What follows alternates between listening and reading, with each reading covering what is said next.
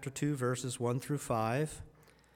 So many wonderful, wonderful scripture passages as we come into the Advent season and fill us with expectation and hope as God's people have read these things and pondered them and shared them with others in a way that encourages faith and joy in Jesus Christ. So listen to the word of God now. In the days to come, the mountain of the Lord's house shall be established as the highest of the mountains, and shall be raised above the hills. All the nations shall stream to it. Many peoples shall come and say, "Come, let us go up to the mountain of the Lord, to the house of the God of Jacob, that he may teach us his ways, and that we may walk in his paths. For out of Zion shall go forth instruction and the word of the Lord from Jerusalem. He shall judge between the nations and shall arbitrate for many peoples. They shall beat their swords into plowshares and their spears into pruning hooks. Nation shall not lift up sword against nation, neither shall they learn war any more. O house of Jacob, come, let us walk in the light of the Lord." This is the word of God. Thanks be to God. Amen. Thanks, Mike.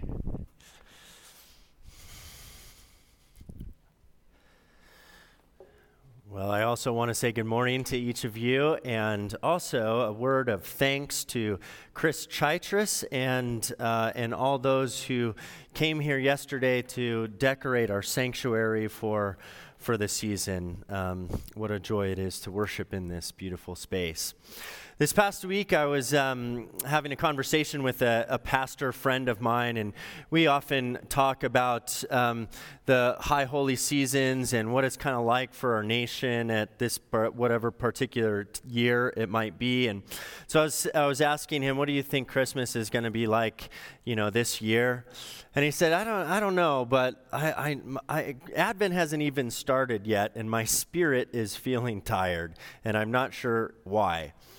And I'm not sure if that's reflective of what's going on around the country and around the world.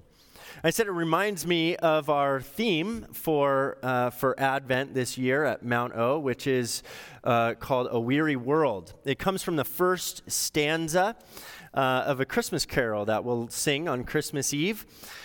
Called "O Holy Night." You know this song. Remember, the song was written in the 1800s, and it was translated into English during the Civil War by a Unitarian minister out of Harvard Divinity School.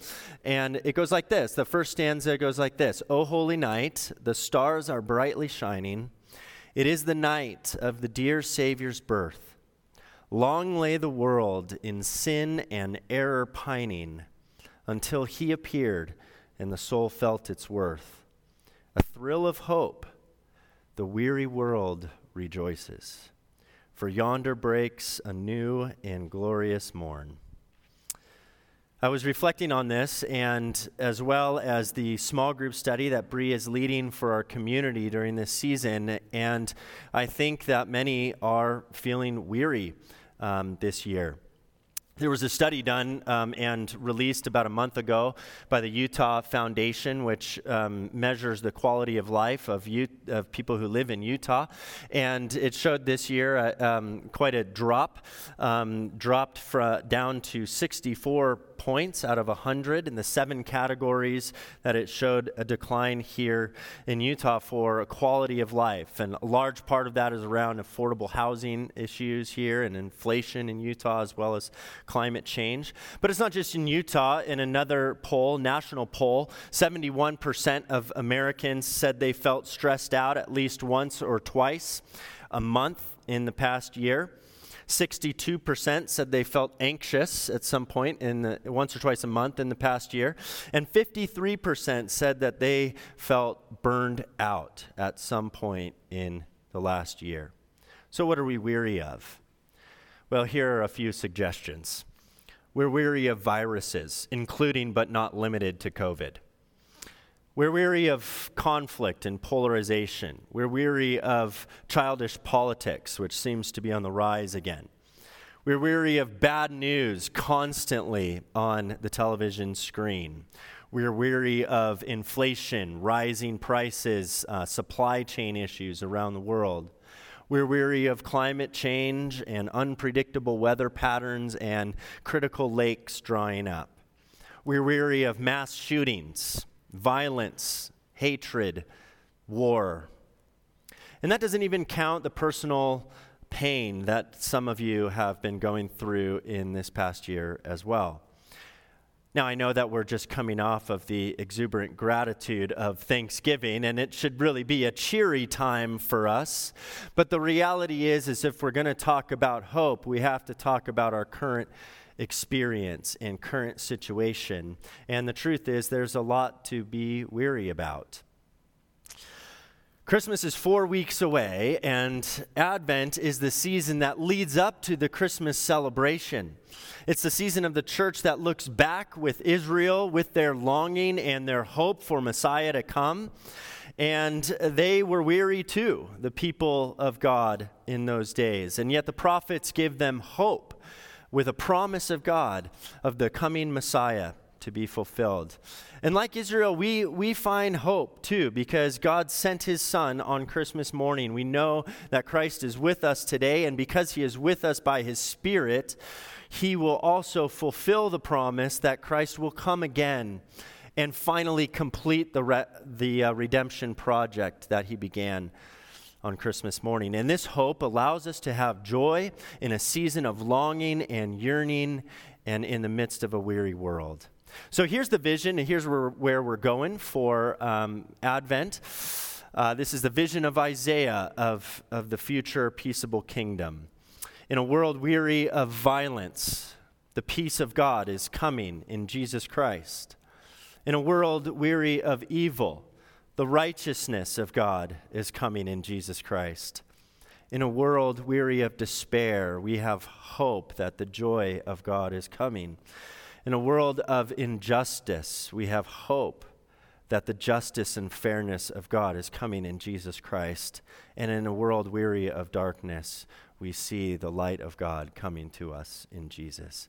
These are passages that we'll see as an Advent unfolds. They're passages of hope set in context of great trouble and war, with enemies on all sides and an Assyrian invasion on the horizon. Isaiah offers this hopeful vision. This is what it's going to be. This is what your experience now, but here's what it is going to be in the future. Let me show you this picture. And this picture instills in them a hope that gives them strength for living today. What we believe about the future determines how we live in the present.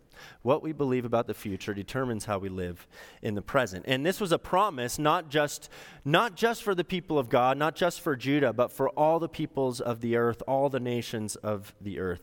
Isaiah writes this. He says, "In days to come, in this future time, the mountain of the Lord's house shall be established as the highest of the mountains, and shall be raised above the hills.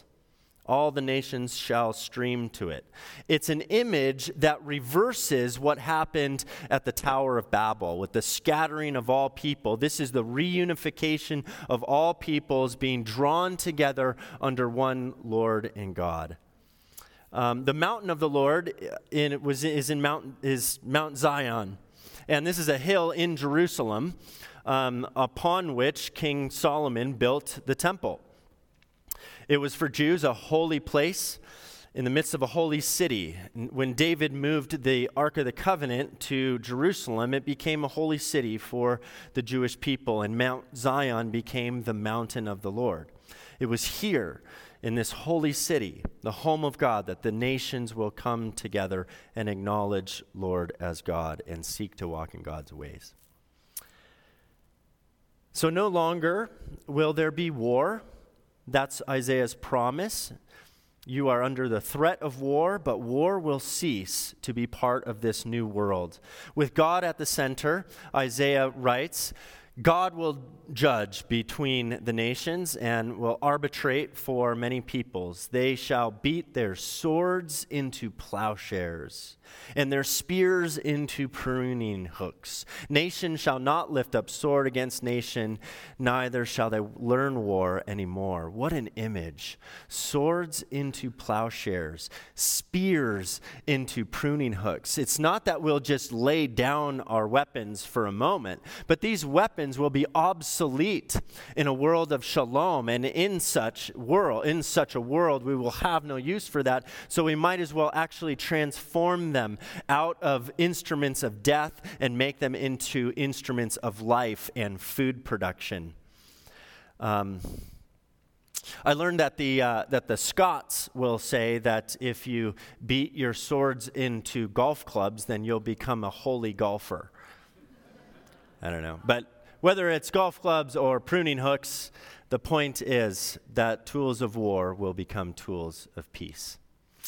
That's not to say there won't be disagreements, but God will be the mediator of the disputes. Like most of you, for almost a year now, I've been following with great dismay and sadness the events taking place in Ukraine.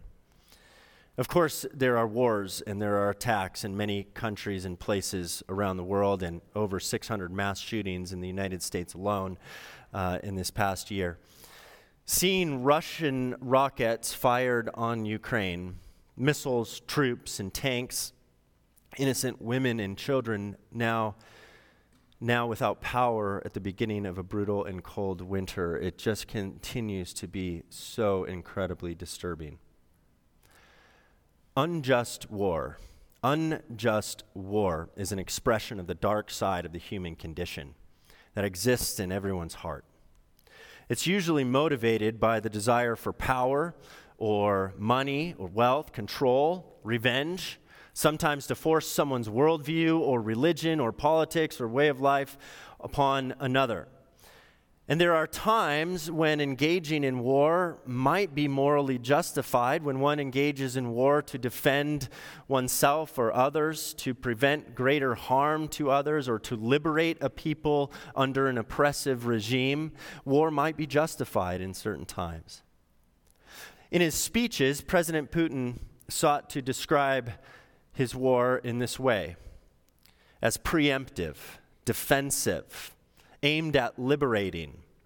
Have you ever heard of an aggressor who doesn't feel justified in their actions? Most of the world, including Russia, sees this attack and series of attacks as nothing short of an expression of evil. Few things better symbolize God's desired shalom than warfare and battles. Why? Because it's always the innocent, the children, the elderly, the vulnerable who suffer the most in wartime. And if that doesn't sound like evil, what does? All of this is why war is the opposite of God's design, and why Isaiah promises a world and a reality without war. Because in war, we take the differences between us as people, and instead of celebrating difference as God's gift between us, for us, we use them as an excuse to destroy the environment and kill each other.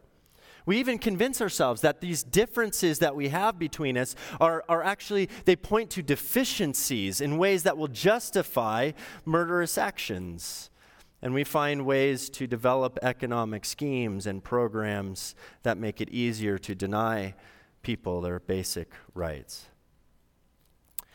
I'm reminded that the Bible is quite familiar with war. In the Old Testament, so much of the Old Testament is written either in anticipation of war, in the aftermath of war, or in the middle of war. In the New Testament, Jesus predicts more wars, like the one that came in AD 66, which ended with resulted in the destruction of the Jerusalem temple.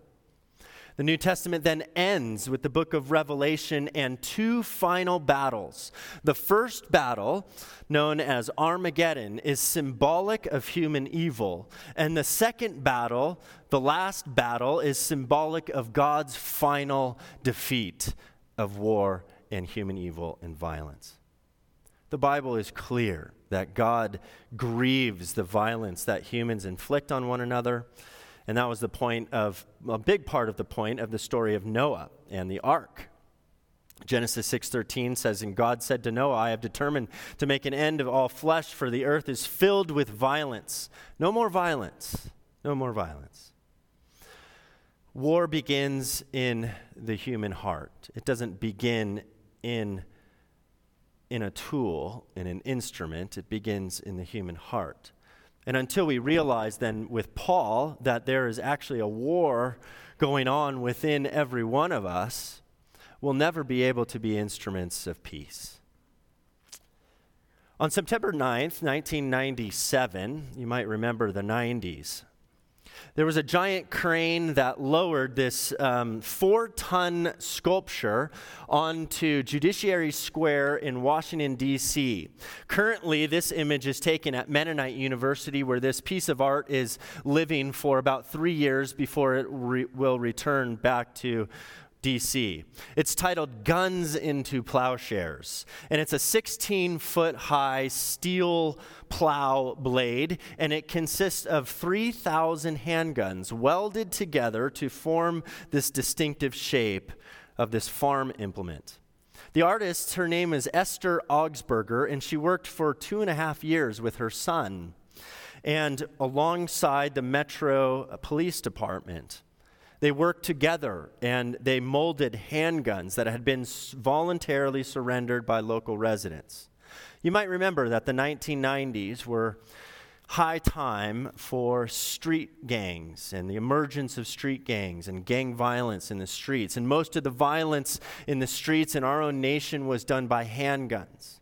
Perhaps now the symbol of the violence in the new millennium would be an AR-15 or an assault rifle, and maybe a new art piece can be built. The point, of course, is that violence just takes on different forms.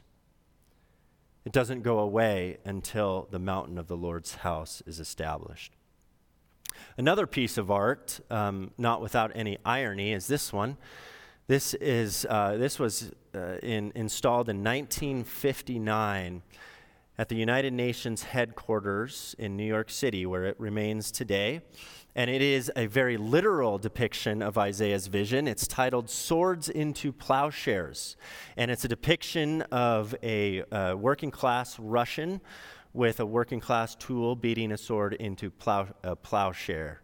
And it was donated and given to the United Nations by the USSR in 1959. You can almost smell the irony.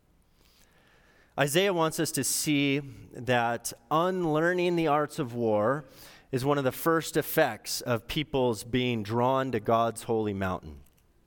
When we learn God's ways, we unlearn the ways of war. One follows the other, like thunder and lightning. When we walk in God's light, we leave behind the dark regions where lives and civilizations are wiped out through killing and mayhem. I wonder if what would it be like if Isaiah gave us this vision today in our modern world? Maybe he would say the day will come when military tanks will be transformed into John Deere tractors to plow fields. Guns will be constructed into fences on which grapevines can grow. We'll turn missile silos into wheat silos. And the Pentagon will become the world's largest food court. What a great big food court that would be. Shalom, you see, shalom doesn't simply mean the absence of war or the absence of conflict or avoiding disagreement or fighting. It is that, but it's so much more. Shalom means taking an initiative to be peacemakers. More than finding ways not to argue, it means proactively seeing God's image in every single human being that exists. And so the call is then, as our executive presbyter put on her Facebook, to go be Jesus to Jesus in the world.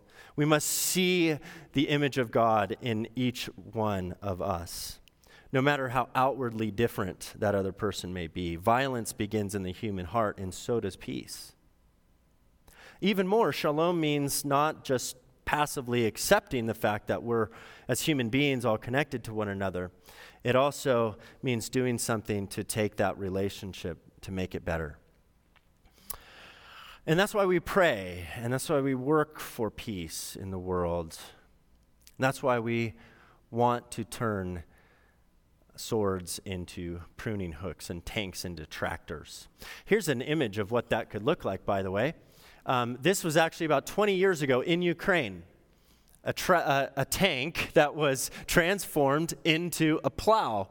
And so that's what that could look like anyway.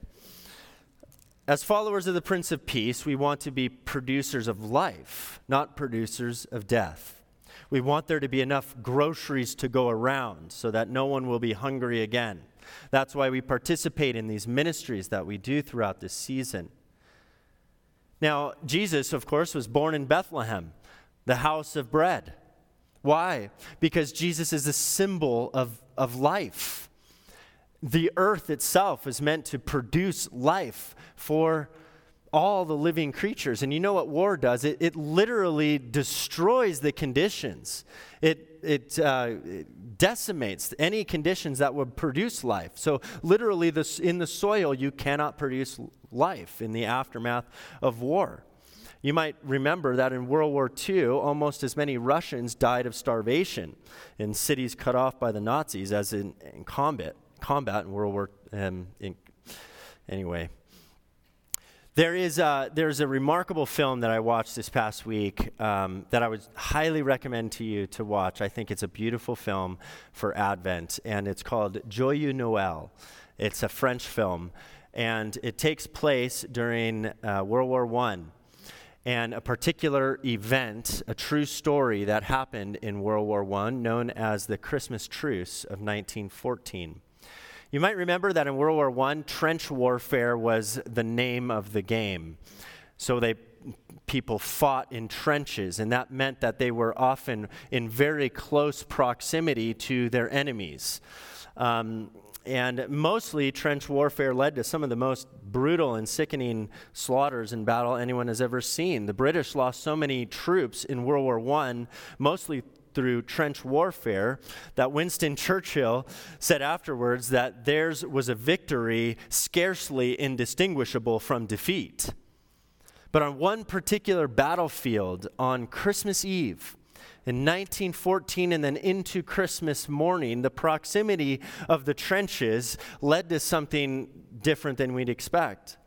In the German trenches, there was a skilled tenor who wanted to sing a hearty rendition of Stille Nacht, Silent Night, to his troops to lift their spirits on Christmas Eve. And as he begins to sing this song and the German troops begin to sing, the Scottish troops in the Scottish trench could hear it, and they were sort of taken aback by this. And the Scottish priest, who was the stretcher bearer in the trench there, also had a bagpipe, and he started to play the bagpipe, and they started to sing. And the singing continues until finally the tenor and the bagpipe player emerge out of their trenches. And they face each other, and they agree on a truce. And the bagpipe player starts playing Adeste Fideles, O Come All Ye Faithful. The tenor takes up the song in French. And now the bewildered soldiers in also the French trench begin to sing along. The entire clip in the film is about 20 minutes long. I would love to show it to you, but I can't for that reason. I'm going to show you a different rendition of this event that took place as Christmas morning emerged. It's about 3 minutes long. It is an image, a vision, a microcosm of Isaiah's vision of what this world will come to when Christ returns, at least for a moment. Take a look.